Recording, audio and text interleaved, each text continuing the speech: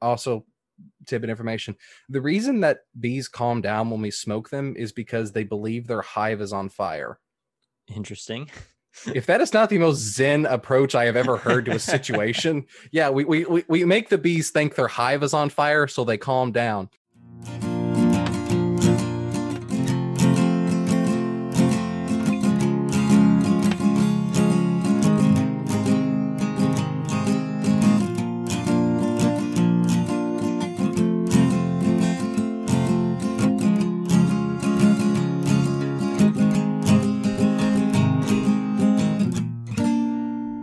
Hello and welcome to Talk Ag to Me, the podcast dedicated to improving ag literacy around the globe. I'm your host, Brandon Black, and in today's episode, we're talking all about the future of agriculture. And what I mean by that is some new, developments in agriculture, both technological and just in terms of nature development itself, and how that's going to affect our future food production. And more specifically, we're going to be talking about bees and lab-grown meat. So here with us to discuss this topic is my guest, KT. I'm going to let this person go ahead and introduce themselves. So take it away. Hello, I am KT. I run my own podcast. It's called The Utopic Socialist. First episode is launching on Wednesday. You can find it wherever you can podcast. And if you're interested, you can follow me on Twitter at Proto Socialist. But yes, I'm really excited to get to talk about two of my favorite things, which is meat and bees today. Awesome. Yeah, no, I'm very excited for it as well. And this is definitely a topic that I'm not fully. I haven't talked about a whole lot on the podcast. So it's not something I'm fully in the right mindset for, but I'm ready for it regardless. And I think it'll be a really interesting conversation. Absolutely. Awesome. So just jumping straight into it, before we start with the discussion, what, if any, background do you have with agriculture? Well, I did grow up in Western Kentucky. So, a lot of tobacco, soy, corn, cattle, that sort of thing is what I'm very used to. And I have been to an apiary and got to see that as well. So, I mean, I've been around agriculture. My family wasn't farming by the time I got around there, but I've been around livestock and plants and all that throughout my entire life. Awesome. Well, it sounds like you got a decent amount of exposure. You got just a general feel for it. You kind of know how things go on the farm. Yeah, exactly. Right outside my window, I can look at a soy field, and then just beyond that is the Ohio River. Cool. So yeah, it's something I see every day. It sure can get annoying though when you're driving and it's fall and there is just every single tractor on the road possible. Oh, I and imagine. They're going 20 miles an hour. Yeah, no, it's the downside of harvest season. You're just never gonna get anywhere on time. Oh yeah, geez. And then they come out with so they always had that flagger truck rolling through there, and then there's just this sprayer that comes through, so you got to dive your sedan off into the ditch, basically. Oh, Yeah. Yeah, no, I've definitely been there. I've had my complications with road traffic because of tractors, and whether it's sprayers or delivery trucks or whatever it is, they have a way of getting in the way. Yeah, they do. But hey, Awesome. it's better, it's good that they run anyway. So yeah. Right. Yeah, no, exactly. It's just like, I don't know if you've heard the song International Harvester, but it's, in the song he talks about like, hey, I got to make my living too. I'm trying to grow your food. So you might as well just, wave high and just wait your turn. And that's, it's about all you can do. Yeah, it is. And so, yeah, I definitely can get behind that. Yeah. Awesome. So diving into our topic of discussion, bees. So why don't you fill me in a little bit on what your experience, knowledge, kind of expertise is in bees and beekeeping? Well, it's not necessarily an expertise, and so I just wanted to get on here, and discuss it. I study economics is my field of interest, but it's like a hobby of mine, as I do enjoy looking into bees and just seeing the impact they have, and as well also the fact that with the Varroa populations that we're having going on in the U.S. and the rise of colony collapse disorder, I wonder if we're going to see bees become less and less viable. Or if the struggle that we're going to get through is going to get to a point where we can have basically an explosion of bees, and then every bit of acreage is going to have a bee an apiary on it. in every acre just to boost that productivity. I'm really interested in talking about where you think that's going to go in terms of the future. Just more bees, less bees, same amount of bees. It's sort of the main thing. Yeah. Huh. Okay. So I mean, it's really interesting conversation. You know, the only discussion on the show I've had about bees is just people asking like, are the bees okay? You know, do we still need to be careful about them? Like the bees are fine. The The bees population are for the bees, livestock. yeah, the bees are Yeah. doing just fine. Yeah. It's like But horses. right. We can make more bees. Yeah, I get Right. that. Yeah. Yeah. No, exactly. And like, there's always people worried about the bees going extinct. I mean, I think that if one thing's not going to go extinct, it's going to be bees. Like I think we're doing pretty okay. Um, Yeah. but in terms of their viability, now that's a different kind of conversation. It is entirely. I have seen. I was doing some research before the episode on kind of not just the bee population, but like you mentioned, the viability of bees in the future of agriculture. And the USDA seems to think that bees are going to be replaced pretty soon. In terms of we're going to develop technology and newer methods of production that might involve some genetic modification or some more efficient ways of of either crossbreeding plants or just developing new genetic technology for crop production that's not even going to require pollination anymore. So we might get to a point eventually that could, like, I don't think we're ever going to be to a point where we're not going to need bees at all. But I think that the use of bees may see a decrease, fairly soon. Yeah. I personally don't see an increase of bees being something that's going to be necessary in the modern automated agriculture age we're living in. Yeah, that is one thing that, especially I know that Wageningen, I believe it is, in the Netherlands, has a fully automated field. Oh, wow. Yeah, they fully automated it. Everything was computerized and droned, and it basically ran a full harvest. And that is one thing because, I know we don't need the bees to go out and pollinate these plants. We have dozens of natural pollinators. But it is interesting, because it does generate additional income. If these beekeepers, especially in these areas, can get over there, because it does boost the product somewhat. But additionally, we create honey, bee pollen, beeswax, and all these other very good products. And just because bees are producing products that we have to produce out of oil mostly, and are worse. Right. Yeah, no, exactly. And that's a part of the conversation that's often left out, when people worry about the survival of the bees and, the risk of losing our bee population. We do have other pollinators. There's plenty of other insects and small animals that can serve the same purpose as bees. I mean, even for a long time, before agriculture became really prominent, humans were doing that job. It's something. And also like there's other animals that make honey, other insects. Right, exactly. So yeah, it's not necessarily that we necessarily just need bees anymore. I mean, not gonna say we should get rid of them today, but I think that we've kind of over exaggerated how prevalent bees are, or how prevalent they need to be in modern agriculture. And I think the bees are doing a great thing. I think that what we've been able to accomplish with bees has been awesome. But I think that especially as we develop our technology even further, we're starting to get to a point now where we can kind of just do their job. Yeah, I definitely see what you're talking about. Yeah, definitely. With And one part of it though is we do use the word bee in terms of like we need to save the bees. Right. But that's like it's a very loose term because there's thousands of different species of bees. Right. I'm exaggerating probably. I actually don't know how many bees there are, but yeah, there's dozens and dozens of bees, ones that are local to the US and come from all abroad in terms of the ones, and not all bees are honeybees. Right. Yeah. And that's the big thing too, is, people worry about, like, I think I read somewhere that honeybees aren't even actually native to North America. Like, I think most of our queens are Russian queens, I believe. Right. Russians and Italians is where we get most of our queens from. Okay. Huh.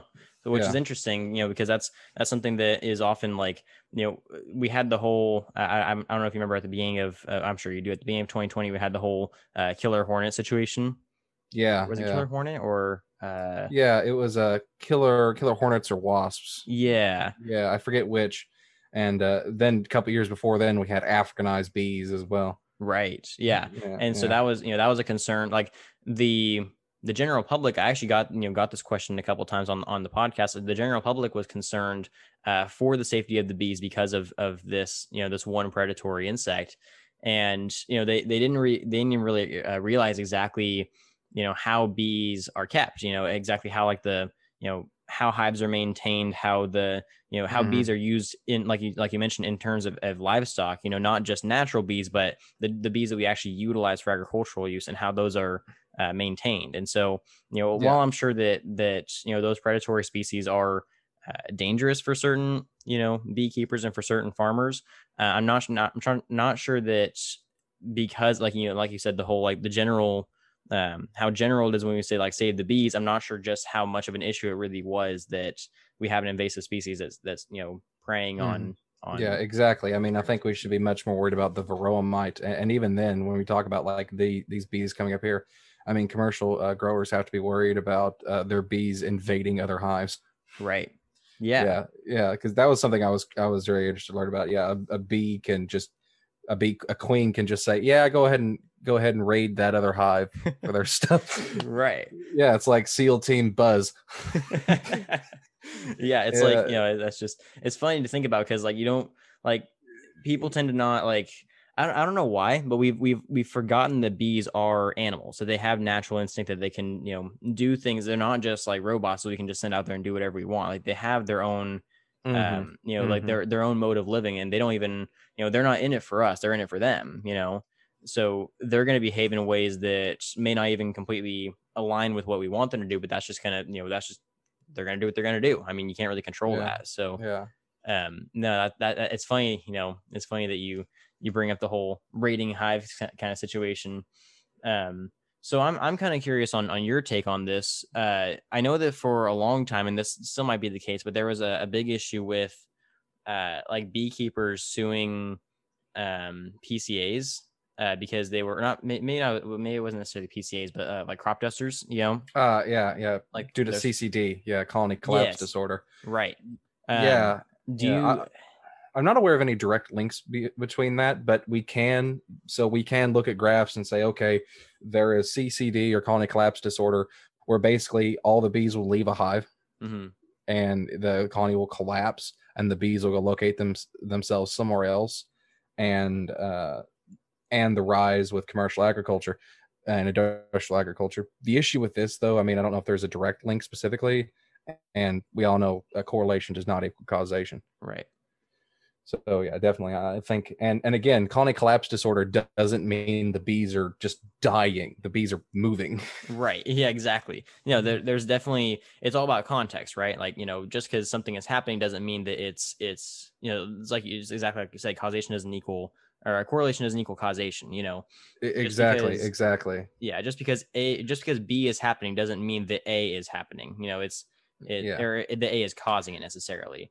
I mean, it'd be the same as if horses were just more likely to run off of farms. The only issue is when a horse runs away from a farm, oh, one horse got away, no one cares. A million bees left? Oh no. Like, there's just one hive's worth. It's not that many bees. Right. Yeah. Exactly. It's all, all gets put down into context, and that's just not something that tends to cross people's minds. But and then I wonder if anybody's out there with conspiracy theories, because at this time of year in North America, all the bees are dying because it's that time of year. All the females force all the males out. Oh yeah. No, I've had some interesting conversations. Luckily, or I shouldn't say luckily, but not on the show. I just had people kind of ask me in person before, of like around this time, they're like, "Hey, I've been seeing a lot of dead bees on the ground. Are they like overspraying or something?" It's like, no, this is kind of just what happens. This is natural. Yeah. The bees aren't like a commune. It's not like free love and peace. Everybody's welcome. Right. Yeah, exactly. They're creatures refined for survival through generations and generations. Right. Well, it's always funny because people like to describe this almost like a war between the Green Revolution, chemical agriculture, and natural agriculture. I like to say, like, oh yeah, is the reason all the bees are dying is because everyone's just spraying too many pesticides, or the reason that the bees are dying is because, or like they seem to think that all of the bees are collectively one unit, and that it's just like some big company is just constantly spraying them with enough chemicals to kill them off. I'm sure it's happening. I actually know. I mean, Yeah, But wild pollinators are at risk. Yeah, there are certain right, wild pollinators at risk, and work should be done to do those. But you don't help wild pollinators by buying a Russian queen and then putting it up in your backyard. In fact, you have just made the situation worse. right, yeah, Yeah, no, like you just did the opposite of what you're supposed to do. right, yeah. Commercial beekeeping is definitely by no means, and I'm not gonna say environmentally friendly, but it's by no means, naturally preserving the order of Hmm. things. It's just Yeah, not like I it's mean, not to be it's thought of better as than it's better than like lives like cattle. It's very environmentally friendly compared to other forms of sure, agriculture, but there's not zero impact. right, There's exactly. always a cost. Right. And well, the funny thing about it is, like we're talking about with, like you can have hives Mm-hmm. raid each other and you can have, that kind of stuff happen. Like the war on bees that everyone keeps talking about is almost ironic because the bees are having wars on themselves that nobody's even talking about. Yeah, yeah, and that's just dependent upon how mean the queen is. Yeah, it's Right. very interesting. Bees just respond to her exclusively. But Right. yeah, tracking back to something you said before, talk about spraying and GMOs. Hmm. It is kind of sad that in this current time those have become a block. If you want GMOs or spraying, you have to have them both, and you either want them or you don't want them. Hmm. So, the thing that would prevent us from needing to spray agriculture, we can't do because the people who don't like spraying don't like GMOs. Right. No, exactly. And that's something I've had to Yeah. talk about before too, is, that every time we lump those two together, we're having a counterproductive conversation.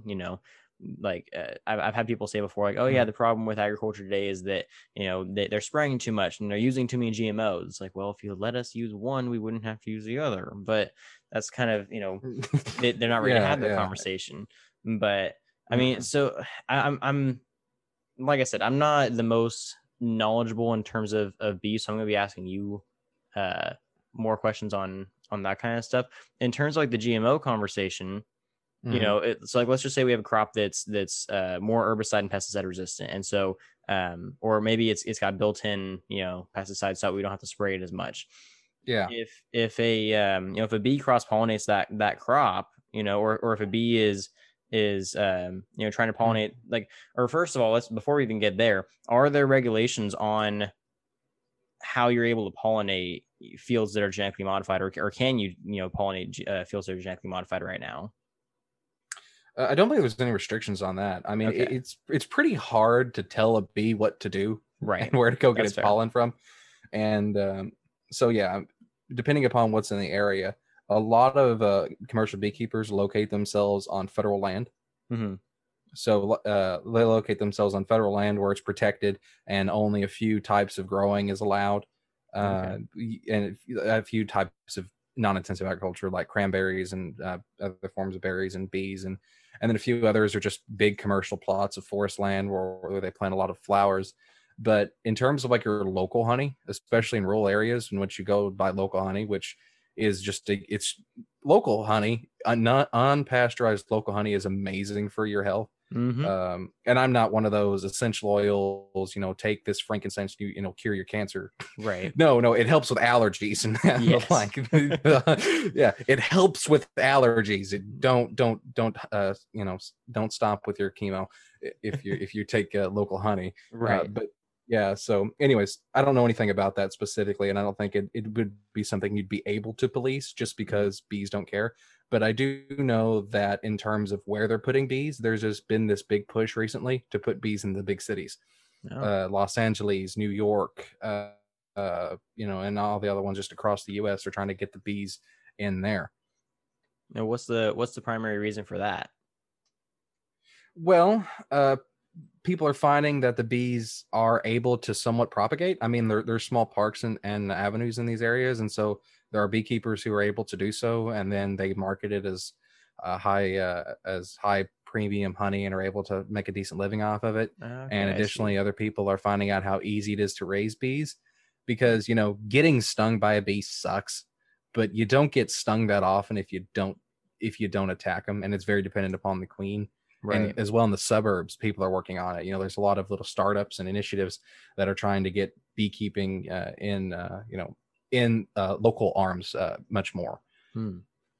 Hmm. So yeah, that's just something that's going on now. Is definitely because bees, if you think about it, it's a box that you can set outside, and the bees Right. will go take care of themselves. I mean, you have to do work, but it's a lot easier than if you were to start raising 50 head of cattle. Right. Yeah, exactly. Huh. Yeah. So Hmm. this is kind of a goofier question, but I come from a cattle based background, so I'm more familiar with beef and dairy cattle mostly. With Hmm. cattle, and this is more prevalent in horses, but especially like with cattle, you can almost determine how they're going to act. You can determine their behavior if you spend long enough with them. Can you do that with bees? Like, have you Yes. gotten? Yeah. Absolutely. It's all dependent upon the queen. Okay. Yeah, however mean the queen is however mean the bees will be. Your bees could be super nice. I know beekeepers who don't even wear their suits when Wow. they go mess with their bees. They just walk out there. They got their smoker. Hmm. Also, tidbit information: the reason that bees calm down when we smoke them is because they believe their hive is on fire. Interesting. If that is not the most zen approach I have ever heard to a situation, yeah, we make the bees think their hive is on fire, so they calm down. They just give up, or why? That Why is do the they? most. I have no idea.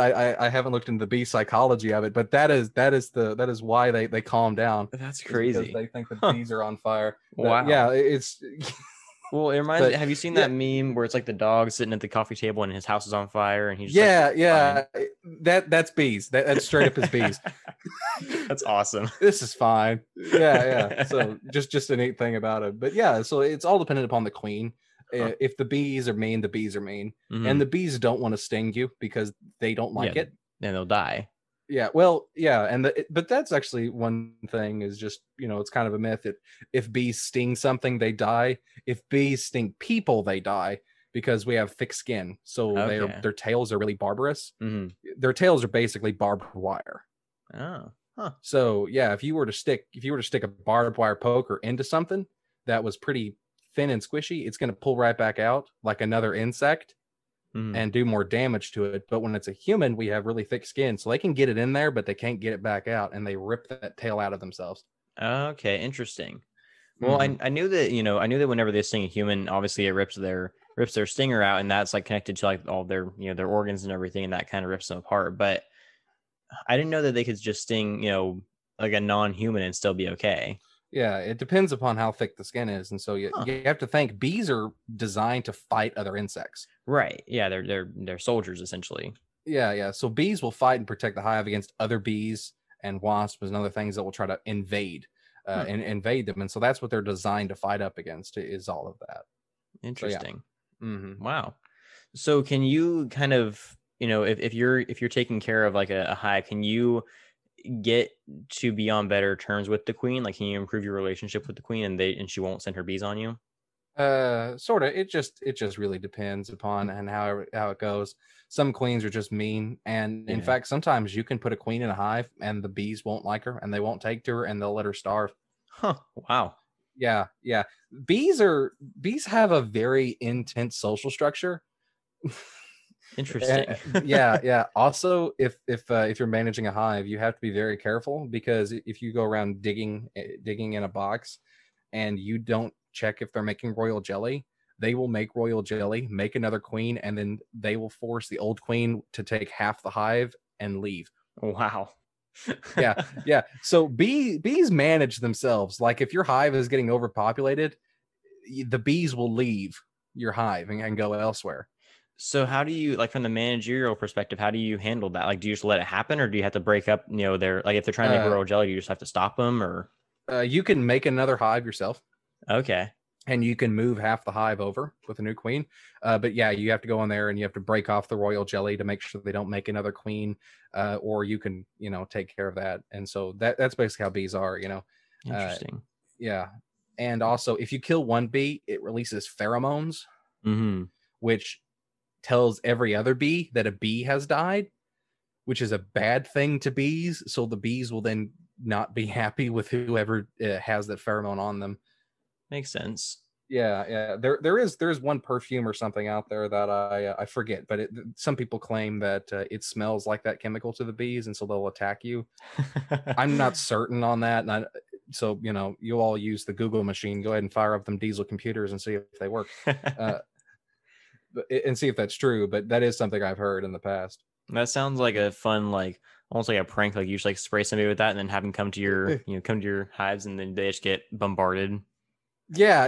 Aside from the potentiality of death, that does kind of put a damper on that kind of prank. Yeah, that could be a bit of an issue. Well, just don't put enough on there that they'll be killed. Definitely. Wow. So I mean, that's probably one of the most complex social structures in a livestock animal that I've ever heard of. Mm-hmm. Well, they're allowed to have it is one thing. When it comes to like horses and cattle and everything, we break that out of them. Right, that's true. I mean, like that's one of the things I'm sure you know about it. When you have to break a horse, it's really hard to break a bee. You can't exactly hook it up to the sled. That's fair.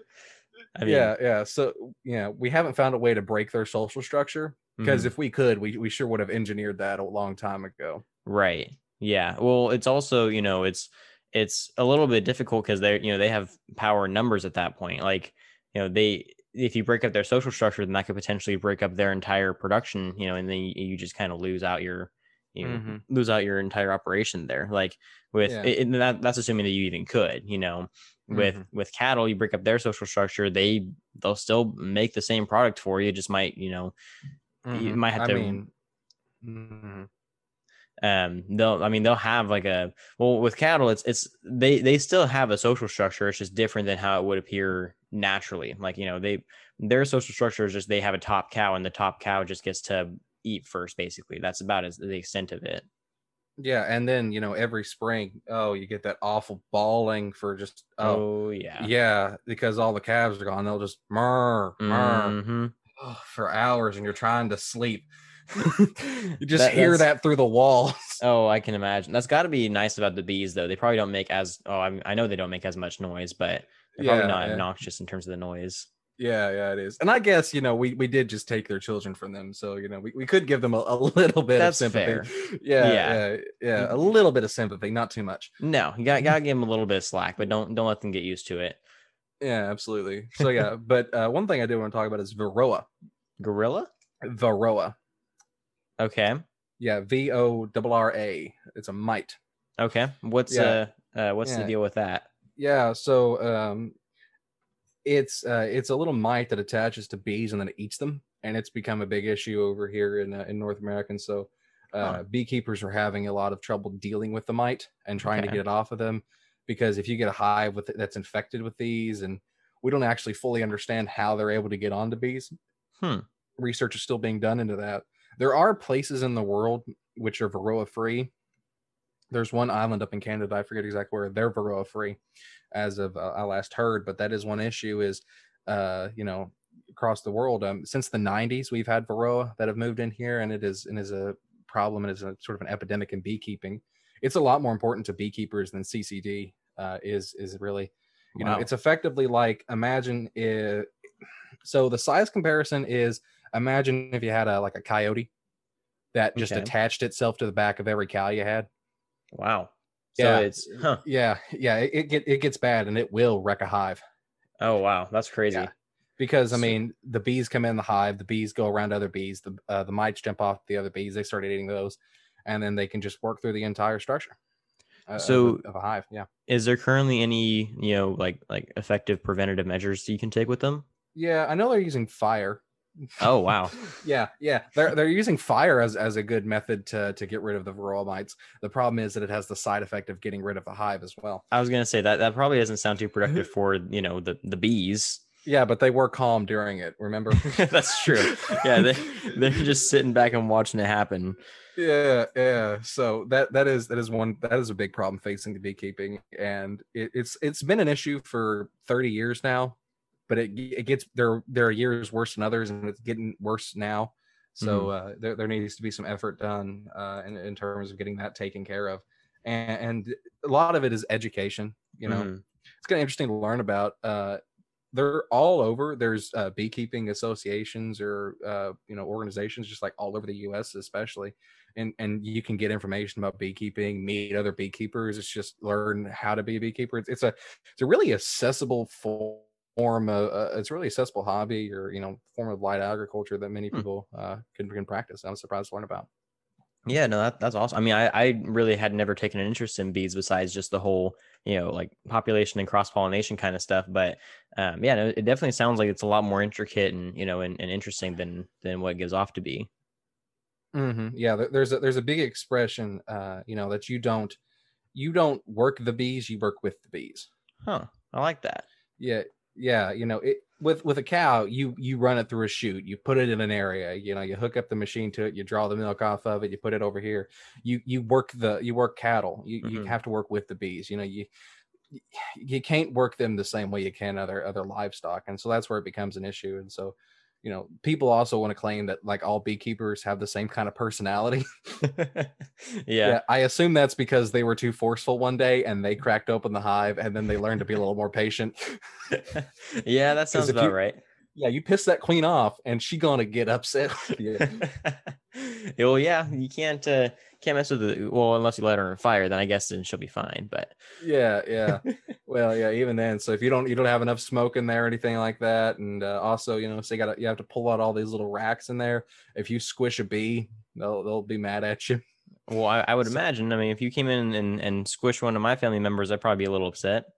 Yeah. So bees are a very interesting thing that we have to deal with. So that, yeah. So I have a couple questions. First of all, going back to the whole squishing bees thing, you said that whenever a bee dies, it gives off pheromones that can upset other bees. Is that only if they die through unnatural means, or if they just die just from natural ways too? Will they also get upset? Squishing them. Okay. Is mostly when it comes to it.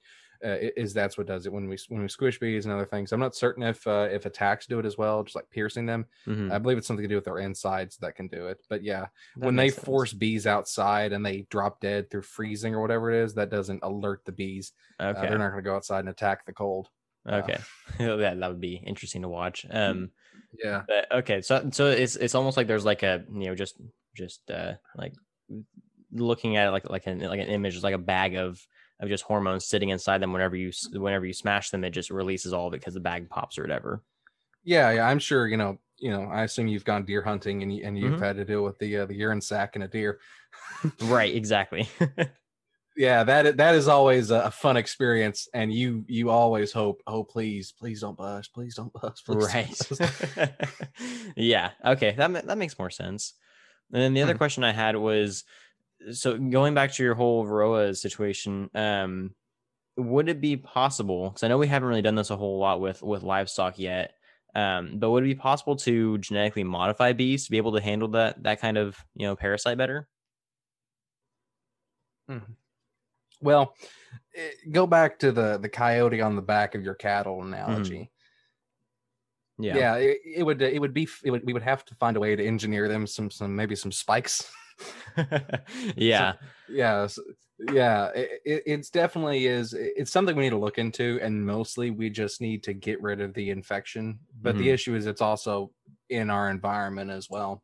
Okay. And so there's going to be a lot of work to do it, and I don't have the answers in terms of what we need to do or what we can do. Right. What I do know is that we can do something. At least so that's one thing we need to talk about is when we deal with this situation, if every commercial hive was able to make their populations 100% Varroa free, that would not solve the problem in our environment. Yeah, our environment is, so like, yeah, our natural pollinators are having to fight off Varroa, which is hard. Right. And they're having issues with it. And so we need to find a way to kill the Varroa mite specifically. But I don't know if that's going to be a battle we can wage with the technology we have. Right.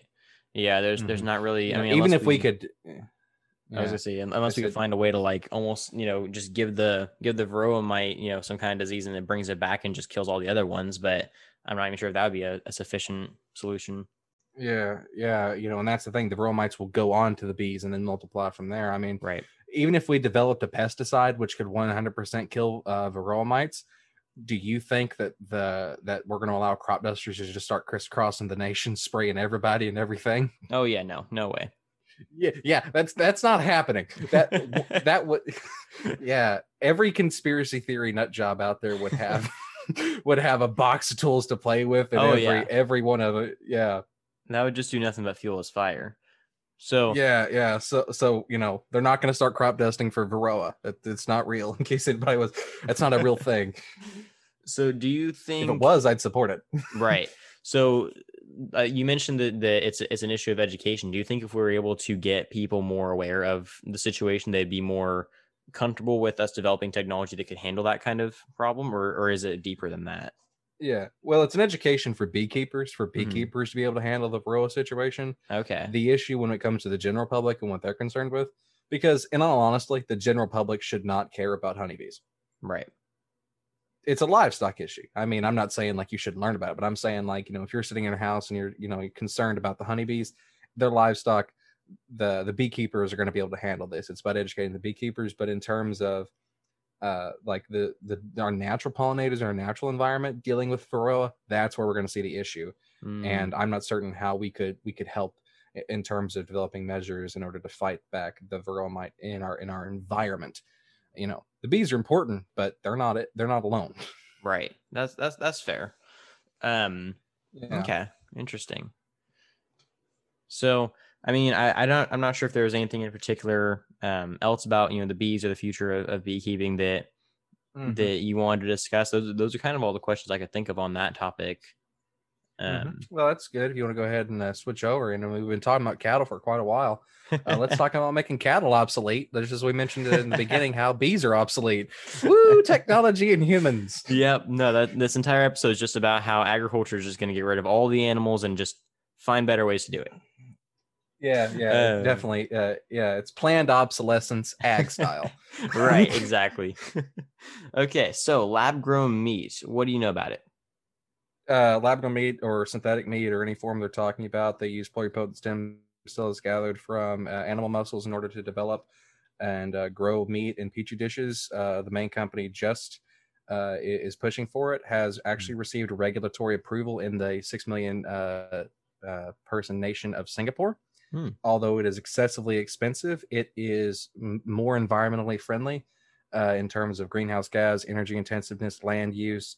And the belief is that as the material is going forth, we can get the meat, we can get the price per pound to drop precipitously. And so that is something that I'm really interested in, the ability for us to make meat cheaper, cleaner, and healthier. Interesting. So I was let's see, I was in high school when the lab grown meat first started to kind of circulate the conversations. And so at that point they had, it wasn't even out of the lab yet, like, because it's a very recent thing that it's even available for purchase.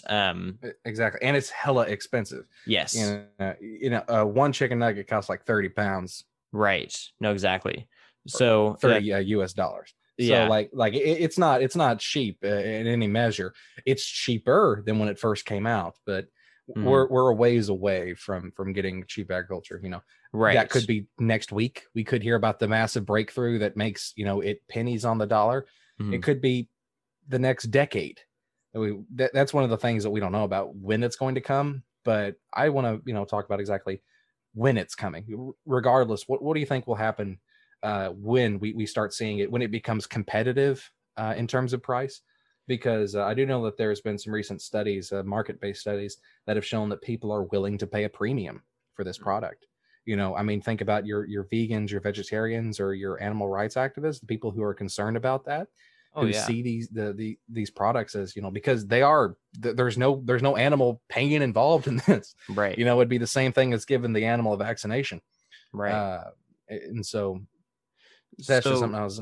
Go ahead. Yeah. So like I said, this is something that I've taken an interest in a lot lately, just because, like I said, I come from, the beef and dairy industry. So this is something that would heavily affect my hometown and my family and that kind of stuff. It's something that I think is really, it's a conversation that's worth having now before it starts to, evolve more and more. It's hard to say when it's going to reach that level. The question I've always had about it is not necessarily when is it going to become commercially, competitive. Is my question has been, is it going to reach a point where it'll be sustainable enough to replace conventional agriculture? Yeah, and that's gonna be something to talk about. I mean, in terms of production, it's infinitely scalable. Mm-hmm. That's one Right. thing that you can think about. It's not perfect yet, and it's replication. Right. We can't replicate the exact same flavor and taste, but what we can do is we can produce any cut of meat, Which is and impressive. that's something we can think about. Is yeah, I mean, we can produce and that's the thing is the technology is advancing rapidly Mm-hmm. because there's a lot of money behind it and getting put forward, and especially as the climate crisis moves on, as we have, or the climate war, as some people like to call it. Mm-hmm. It's gonna be interesting to see if any more money gets thrown at this as a solution. I feel like it And so might, yeah, because I and mean, so you're sorry, go ahead. yeah, and so what I was thinking is, where exactly do you see any easy solution or easy switch off point for cattle farmers to switch off to another livestock that is a little more insulated?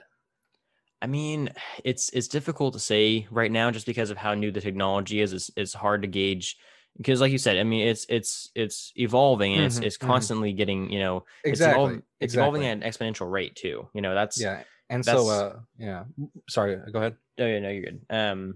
That's kind of that's the important thing to keep in mind here is that, yeah, like it's super expensive and it's super hard to produce right now, but next year they could develop or like you said, it could be a week from now they could develop the breakthrough less and do it, not just better but faster too. And like within like a few weeks they could find out a way to like, oh well, now we can produce as much meat as we could get from one steer in for half the price and in half the time. And so like that kind of stuff is as they evolve the technology for it, I think that the competitive nature of it, and I think that the risk for the beef ranchers is going to increase. So the rate at which I think it's going to be evolving is hard to determine right now, but I think that it just, and this is a conversation I've been having lately anyways, I think that in combination with the new technology in terms of like the meat production, but also in combination with the urban sprawl that's been happening, the amount of farmland that's being torn down for urban development, and for the amount of land that's being, like with the animal rights activists and with the environmentalists and all that kind of stuff, the amount of land that's being bought out and being converted either to natural land or back to urban land, just to try to mitigate as much animal agriculture as possible. It's not a bad idea for animal agriculturalists to try to look for alternative methods, and what those alternative methods might be. It's hard to say because I don't know right now. Is lab grown meat, is it just beef, or how much of it, how many different types of products can we do here? Well, I mean, if we can, I know that the food company Just is working on chicken Okay. and cattle, and I believe they're also working on fish and perhaps pork. Hmm. But I mean, yeah, I mean, even if we just go, and so I say that why don't we ask this question specifically? Let's say, all right, we know that the that lab grown meat that they have completely replaced the cattle. Mm-hmm. This is a hypothetical. They have hypothetically completely replaced cattle production. Like the lab grown meat is cheaper, faster, easier, higher quality cuts. Mm-hmm. Where does the cattle rancher go? How does he make his dime? Okay, that's a good hypothetical to go off of, and it kind of follows the same path as so like I've been talking to an old mentor of mine about urban sprawl and that kind of thing, and when I was learning how to speak, he used to ask me, okay, so if a farmer gets offered enough money that could last him, his next generation, and his next generation for his farm, it's going to get turned into a Walmart, does he take it? The farmer wants to say no because he doesn't want to get rid of his land and have that land lost to urban development, but he have enough money to basically sustain his his next two generations, and that most farmers are moral people. They're not going to take they're going to take the deal that's going to benefit their family before the one's going to benefit their farm. I Yeah, and there think is that deep connection to land, which is right. something I come from the South, so Oh yeah. we're big on our heritage down here. Right. Not the one thing that happened back in 1860s, but anyways, Yeah. The other type of heritage, like my great granddaddy, he built this house with his buddies, and these are the quilts these quilts are 200 years old that have been Wow. passed down in the family. That sort of stuff, is common down here in the South, and so we care a lot about our land, especially like that's our land. Right. No, exactly. Exactly. So So I definitely understand what you're talking about there when you talk about they're reluctant to do so. yeah. It's not something, and that's one thing that, like, I guess, in the city it kind of seems different. Mhm. And I'm not going to speak blanketly like every city person thinks like this, but I will say that, yeah, land over there is, oh, we have an acre of land, we have this huge backyard, but we may move over to Los Angeles tomorrow. Mm-hmm. If you're a farmer who grew up in Kentucky and you've been here for the past 8 generations and you've got 100 acres, you are in Kentucky with your 100 acres. That's where you belong. That's where you feel, that's where you're attached to. That ground has been worked for as long as you've been alive and longer. Yeah. I mean, I come from Central California, which most people don't tend to think about as agricultural land, but that's our food basket right there. Yeah, exactly. Yeah. So, I grew up in, I don't know if you've ever heard Tulare, but that's where the World Ag Expo is held. It's the dairy capital of the world. So, I mean, I didn't even grow up on a farm. I just grew up around, dairies and around agriculture, and like with my family being involved with, farming families and that kind of stuff. So, and I don't even want to leave my hometown. I mean, it's just, it's not even that I own it. It's just that I grew up around land where all of the connections here are so deep, and all of like the bloodlines of just the relationships between my family and the farming families is so deep that I don't even want to leave that. So it just kind of shows the level of connection there. But and like I said, and we're not saying that people from the city are just these heartless people. No, we're just saying this is what we've experienced. Right. No, exactly. Like people from people that didn't grow up around this kind of stuff are they don't have an emotional tie to it because it's not their life. It's just it's just different for them, and that's not a bad thing. It's just not they just don't understand where we're coming from. But the reason I bring up that question of, would the farmer sell his land is because it's a similar one to this conversation. If animal agriculture is completely replaced by this technology, if the farmer is offered the, the like dream of his, like the amount of money of his dreams that could sustain all of the generations that he needs to sustain in exchange for his land, it's a difficult thing to do, but I think that eventually they'll take that deal. And I don't think that necessarily that beef rancher is going to have to worry about it because he can retire. I think that the people are going to have to worry about it are the people who want to get into it young, the new generation. Or the people whose land isn't valuable yet. Right. Exactly. And that's one thing, there's people with these hundreds of acres, out in Texas or the Great Plains or, where they have these huge cattle lands that cannot support agriculture. There's this talk of we'll just switch over to producing, more corn and soy. That's not always an option for this land. And if it's not in the right location and developers don't want it, it's not going to give them that money. And even then, if there is this big push, because it becomes unprofitable to produce cattle in the meat industry anymore, then we're not going to see these 3-generation revenue packages that are going to be flopped out there. They're gonna start paying, they're gonna start lowballing everybody because they know it doesn't matter. Right. If one farmer won't sell, he'll go to the other one because everybody's getting out of the biz. Right. And I think what's going to end up happening, let's just assume that this eventually does replace animal agriculture. I think that this is going to be rough for the transitionary period. Anyone who's wanting to get into agriculture around the time that this is happening. But I think after maybe a generation or two, the new question is going to be, it's not necessarily going to be like, oh, well, now animal agriculture is gone, so we're all just done with farming. I think it's going to be no. What about sheep? Right. Exactly. Yeah. Exactly. And that is one question I do have. I'm not so concerned about. I don't know if you know about this, but what is the potentiality of switching over from producing cattle to producing sheep? It is a rough transition. I know that. it depends on your land. It depends on what you have available in terms of resource. Because I didn't sheep, know how different intensive they required. yeah, I mean, they have very similar digestive systems, but you can't necessarily feed them the same. Or, well, I guess it depends on your operation. You can if you're feeding them out for for meat production, but if you're you're using them as grazers or if you're using them for wool, it's a bit of a different type of operation. Because at that point you're feeding them out for longevity. You're not necessarily feeding them out to fatten up and then sell them off to market. So it would depend on your operation. It depends on what resources you have available. My question is, and this can go to the sheep thing, too, but also to the cattle.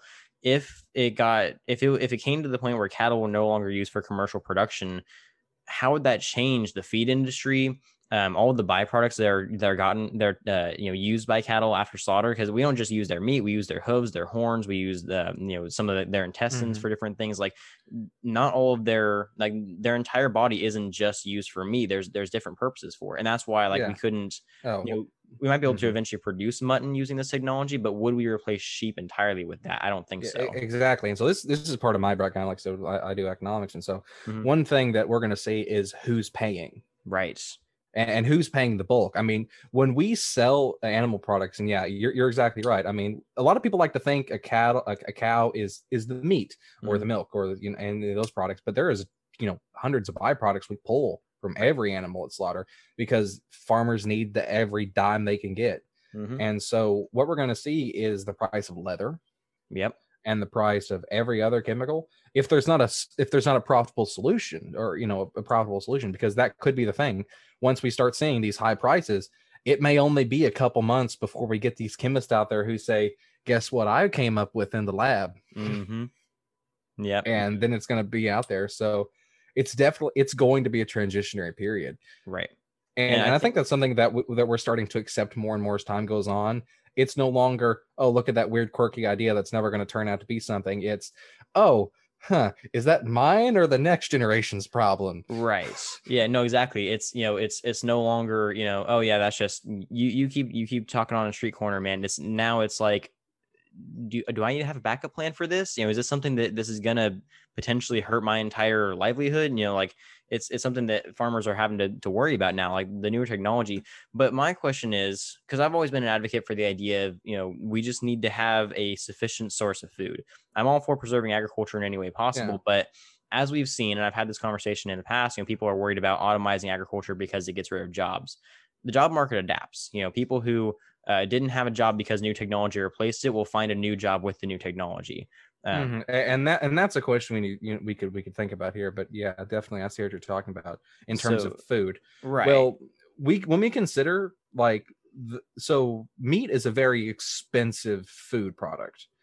I mean, people want to claim that if you go vegan, then you're going to pay a lot more. Yeah, if you're out there buying the super organic and healthy stuff, but most of the time we're paying dollars per pound for beef and everything, and so we have this consumption, and so I think that could be a wonderful thing in terms of everyone's real income, and so we're gonna we won't see wages rise necessarily, but when you go to the grocery store, meat might be the cheapest thing, because if these factories can produce it, then it's not going to matter, and if factories can start ramming this out, we think about like a brewery. And that's kind of the system they're using right now with the bacteria. And so if they just build these huge breweries everywhere, because it doesn't matter, you can grow it now. You could build a huge factory just outside of New York, ship it in there by truck in the morning. You've got no transport cost. You've got very little land cost. You've got very little feed. You've got very little everything. The only thing you're paying is for, just running this factory here that is super efficient. The cost we're going to see, it could really help people out in terms of purchasing this food. And then especially abroad, we could start, shipping just huge amounts of this abroad into these poor communities. We might be saying, here's your rice, here's your T-bone steak, or would you prefer a porterhouse? Right. No, exactly. I mean, we're starting to notice that agriculture and this kind of goes back into the point I was making about, new jobs being created from this. We're starting to see agriculture evolve into more of a scientifically based, which it's always been science based, but it's more of it's ever growing, it's more and more science based as we evolve as an industry. And I think that as we talk about, like, we're worried about a lot more chemistry, a lot less biology. Exactly. And so like, as we get into the idea of, like, because this was even a conversation back when they started putting like GPSs into tractors and using like artificial intelligence, drones and that kind of stuff. When that became the question, people were like, oh, well, that's going to get rid of a lot of jobs. No, it created a new demand for people who get trained in those areas and are able to use that technology. I think as we see that happen with, with this new technology, as people, lose their potential jobs that they would have had on the beef ranch, there's now a new demand for younger generations to get involved in the technology associated with producing this meat at a faster and more efficient level, and that could ultimately be a good thing for the economy. It's just going to be a shift in the job market, but it's not going to be necessarily a loss of job. It's just, it might be a loss of jobs for the older generations, but as we talked about, they may even benefit from selling out their ranches. Yeah, and that's one thing that, like I said, is really hard to answer an economic situation. Right. I mean, you're right in terms of like there's going to be new jobs opening up, but there may not be more jobs. And one thing we're not talking about is, if they're going to be locating their factories, they're not going to be locating their factories in the same places these cattle places are. Right. They're going to be locating them in the outskirts of cities, because that's where they can get these super cheap shipping costs. And so I'm worried necessarily about a more hollowing out of our rural communities. I mean, we already know that our rural communities are struggling to get by with jobs or anything. I mean, we have everything from a doctor shortage to food deserts, as they're called, and, just because we lack, we don't have enough density to be profitable. And so I wonder what's going to happen with a lot of these farms that aren't able to convert if just these farmers start going away, and then the farmer stops going there, he stops buying his a couple 100 gallons of diesel that he needs, and so that gas station, then they close their doors, and then that diner closes its doors, and then it's this knock-on effect, and then all of a sudden we've got this rampant just closing down of our rural towns and cities, as people then have to shift and move out. It'd be like a technological dust bowl in sort of a way. Yeah, no, and I'm fearful for the same thing, and I have been for a while. It's actually why I started my show in the first place. People come on here all the time and ask me like what's the point in talking about this kind of stuff, and I always explain, like, we may never run out of food, and I'm pretty sure we won't ever run out of food, but we may run out of the people who are growing it, and that's the thing that I'm worried about. If you look at if you look at the amount of people in agriculture through time, it's gone down. Right. Oh yeah. It's always gone down. It used to be 99% of labor. Now it's just going down further and further and further. Yeah. In terms of, Americans involved in actual food production, not just, research or technology, but actual food production, it's less than 2% of Americans. Yeah. Like it's a minuscule amount of Americans are growing our food, which, I mean, it's great that they're able to do that sustainably and still keep money in their pocket, but how much longer are they able to do that? And that's kind of the scary part is, can we maintain and preserve that same lifestyle and not lose it completely? Yeah, exactly. And like I said, as we have these big companies, and then that's another issue, when we talk about even like the standard, the crop growers, they don't, like, local crop growers don't get the subsidies like the big farms do. Right. And these big multinational farms that own these thousands and thousands of acres, they're the ones getting their pockets lined with Washington's dollars. Right. Yeah. No, it's insane. Yeah. And so the local farmers are always the ones getting screwed out. And so it's going to be interesting to see, and I know there's always this talk of, and I think this is something that like trends around every so often in agricultural news, the revolution for the new farmer, the new generation of farmer who's going to rise up and does it. And then like they point to one guy who made a garden in his backyard and sells it to like the most upscale restaurants in town. Right. Yeah, he made it, but that's not like we're not going to see these micro farms popping up in Kansas. No, it's just not here. Like where I come from, we don't have a premier diner dining experience. We can drive 30 minutes to the Red Lobster if you want something fancy. Yeah, no, exactly. And I've seen something, there's a lot of talk and conversation, especially in the environmental groups right now, about the potential of, fusing agriculture with urban life again, and having, you know, like there's something called the Pegasus Project, which would put a 100-acre farm right smack dab in the middle of Chicago. You know, stuff like that, trying to integrate agriculture into urban developments, that way we don't lose that entirely, but it's still going to be different. It's not going to be rural life like we know it. It's just going to be exposure to the practice. And I'm not sure that that'll ever accurately replace agriculture, because I don't think it's sustainable to the degree it's going to be able to produce enough food to feed what it's going to have to feed. But maybe think about the cost per acre, right, of that land. Mm-hmm. I mean, that's just not economical. Center City land is the most expensive land you're going to get. Right. And so unless this is like city owned or something else to prevent that, because there's going to be this jockeying all day long of trying to get that land switched over to commercial or residential use, just because that's where the money is. Mm-hmm. And so I don't think that we need farms in cities. It's a nice concept, but I think honestly it sounds and looks better than it actually is.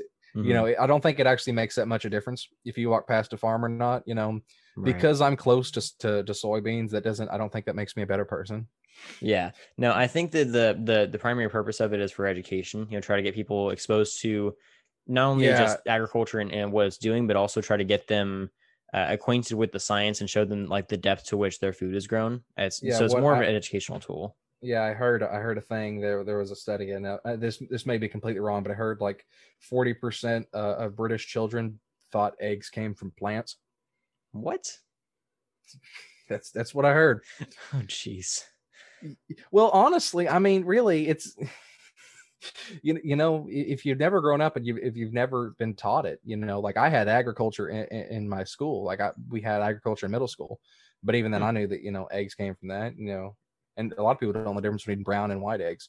Right. Yeah. No, that's something that I run into a lot. Or I have people here that there are people who grew up in my hometown, you know, where we can't turn a corner without seeing or smelling a dairy, and they think that chocolate milk comes from brown cows. Yeah. It's a whole thing. I did have one more kind of hypothetical question for you before we close out here. All right, sounds good. I'll see what I can do. Okay. So let's just say, you know, same, you know, lab grown meat hypothetical where everything is entirely converted to, you know, they're just producing lab grown meat. And it's kind of is a two-part question. So first of all, you know, if we're able to do it, because you said that it's almost like they're vaccinating the calf. You just, you know, take a shot and then you take the cells and then you make the meat from it. What's that going to look like on the animal level? Like, are they just going to have very, very, very small operations built entirely around just keeping the animals happy and stress-free, and then they get their shot for the day and then they make meat off of it? Or like, what are we going to look at in terms of operation style? And two, what are we going to look at in terms of commercial competition? Like, are there going to be individual companies doing this? Or are they going to have like sole enterprises, kind of like the farmers are going to adapt this kind of technology for themselves? Or is it going to be just like large corporation kind of stuff running this? Okay, so let me start off with your third one first. Okay. All right, so when we talk about what's going to happen in terms of this is, so we need to look at what we have right now. And right now we have what we call disruptors. Mm-hmm. Memphis Meats, Just Eats, I believe is the name of the company. It could be Eats Just, I forget the exact. Mm-hmm. And there are these little disruptor companies that have popped up that are vying and jockeying for this. Now, what's going to determine how they compete with each other is entirely the patent laws. Okay. The patent, the copyright, the trademark, however the intellectual property is controlled is going to change this. And so that's what's going to be there. If Just is able to get it to where they have complete and total patent over how they grow their lab grown meats, and they're a year or 2 months even ahead of these other companies, we're going to see one megalith with a whole lot of smaller companies. They're going to have to really work really hard to make their meat cheaper and faster and other such things. And there is going to be this huge competition before it becomes a monopoly. In terms of, it's a natural monopoly. It's not like they're going to take over. They're just going to be the only one. Right. And this really depends upon patent law. And if anybody's thinking, well, that's ridiculous, you can't just have a company sprout up out of thin air. So back in 2000, what was Facebook? What was Twitter? Yeah, What was Facebook? What was Twitter? What was Snapchat? What was Instagram? What was all of that again? I forgot. Yeah. right. Elon Musk. Isn't that weird how you just heard his name? Right. Yeah. So this is something that we're seeing now in this age. If Mhm. people have the technology and they make something happen that other people didn't get their boots on the ground and they got the technology to adapt it, then yeah, these megaliths are going to happen here. We could start saying, well, that's just the new one. That's just what it is. Mhm. Uber, Lyft, and just Right. chicken. That's what it is. And so, in terms of that question, now we see your other one was in terms, what are we going to see for the animals? Like the size of This, operation, that kind of stuff. yeah, and so this really depends upon how the technology is working. hmm They're working really, really hard to get it to where they can infinitely replicate hmm these pluripotent stem cells. So what they could do in this situation is they would just take a few hundred samples from various breeds of cattle, and just they would have this massive DNA catalog, and then they wouldn't need to ever worry about cattle again because they would have their data Huh. and they could just preserve that. And then if they were worried about it going bad, they could just produce more and then hold that back. And so they wouldn't have to worry about cattle operations. If that's not the case, what we might see is a central location where they have, or sort of like there's all these little bottlers for all the little bottlers for Coca-Cola. Like there is Coca-Cola headquarters, and then all the little bottlers produce it. hmm And so we could have Coca-Cola headquarters where they produce the chemical, and they have this small population of really well kept animals, and then they ship out the chemicals all over. And we Okay. could see that as sort of that process, because this is a weight gaining industry, Right. and that's something we could deal with. And I seem to have forgotten your second question. What was it That again? Hit me was with it. that was about it. It was just how are companies going to remain competitive, or is there going to be a competition among the companies, and Okay, is so yeah, our how? operations going to stay small? Yeah, I don't think the farmers are going to be the ones that are able to rise up and take this over. Yeah, I don't think so Not, either. not because farmers are stupid, but because farmers are ill trained in the situation. Right. There's going to have to be finding a new way to use the land. hmm I don't know what that is. Uh, I suggested maybe sheep, because wool is going to be a thing, and So other animals, sheep, llama, that sort of thing. I was going to But say, in I'm regards to that idea, wouldn't dairy still remain prevalent then? Because they can't artificially produce milk yet, can they? exactly. Dairy would still remain a thing until they start artificially producing milk. Yeah, that's Because and that's one thing that we need to talk about. Dairy is going to get more expensive yeah. because they use all the calves, they sell it off for veal, or they sell it off to feedlots or whatever it hmm is. And so that's dairy is going to get more expensive, because Right. who's paying is going to change. You might go to the store and butter may be $1 more expensive, but the meat's down $1.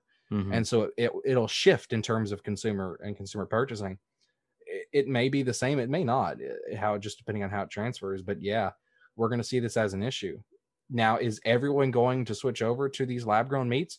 Maybe not, but it's hmm kind of going to be like it is nowadays, where if you want the option to buy non GMO, you have to pay out the nose. hmm You may have to pay out the nose. And I'm not certain that the working poor in America, or low income, or even lower middle class people are going to look at the price tag and say, well, I had my convictions before, but that's like $20 sitting in my cart right there Right. every week. I'll just try it this one week. right. Yeah. People's wallets have a really good way of talking to them hmm about things, and convincing them, hey, instead of that name brand of chip, why don't you buy the great value? Yep. And so So, that's sort of where I see that as being an issue. okay. So in terms of final thoughts on the bee issue, on the lab grown meat issue, in terms of not necessarily the issue, but in terms of the future of these two particular topics, what do you have anything else you want to close out with? I guess just the main thing is, we live in very interesting times in agriculture, but we don't know when. Mhm. Is I guess is if we could agree on a message to give people as we close out this podcast, the future is coming, but it's kind of like waiting for the bus. Right. Sometimes it shows up when we expect it to. Sometimes it's 15 minutes early, and sometimes it's 3 hours late. Yep. All right. I like that. And so as far as my my final thoughts go, I'd say, I agree completely. It's just something we're gonna have to kind of wait and see. There's really no way to surefire predict how things are going to go. We're just gonna have to kind of ride the waters as they come to us. I will say, we had a similar conversation, or I didn't, but people had a similar conversation about lab grown meat that they had about organic farming and newer like holistic agriculture and that kind of stuff. So I think that it will become a niche part of the market, but will it replace modern agriculture? I don't see it happening for another decade or two, but who knows? Technology evolves quickly, so I guess we'll have to kind of wait and see. But yeah, so I think that kind of wraps up our conversation. I will give you the chance to plug your podcast if you'd like, and talk about anything else you'd like to plug. Yeah, like I said, in case anybody's interested, I am going to have my first episode of the Utopic Socialist this Wednesday. You can find it on Spotify early that day. Apple takes a little bit later. And if you're interested in following me on social media, you can find me on Instagram and Twitter at Proto Socialist. Awesome. Well, yeah, thanks again, KT, for coming on. It's been a sure pleasure and a lot of fun having this conversation about hypotheticals and stuff. It's always a good time. I think we got some new memes out of this episode, so I might have to make a t-shirt about Beehive being on fire. But awesome. Well, yeah, thanks again so much for coming on the show. Thanks to all my listeners and supporters for tuning in and always helping out the podcast. So I think that'll do it. So don't forget, if you ate today, thank a farmer.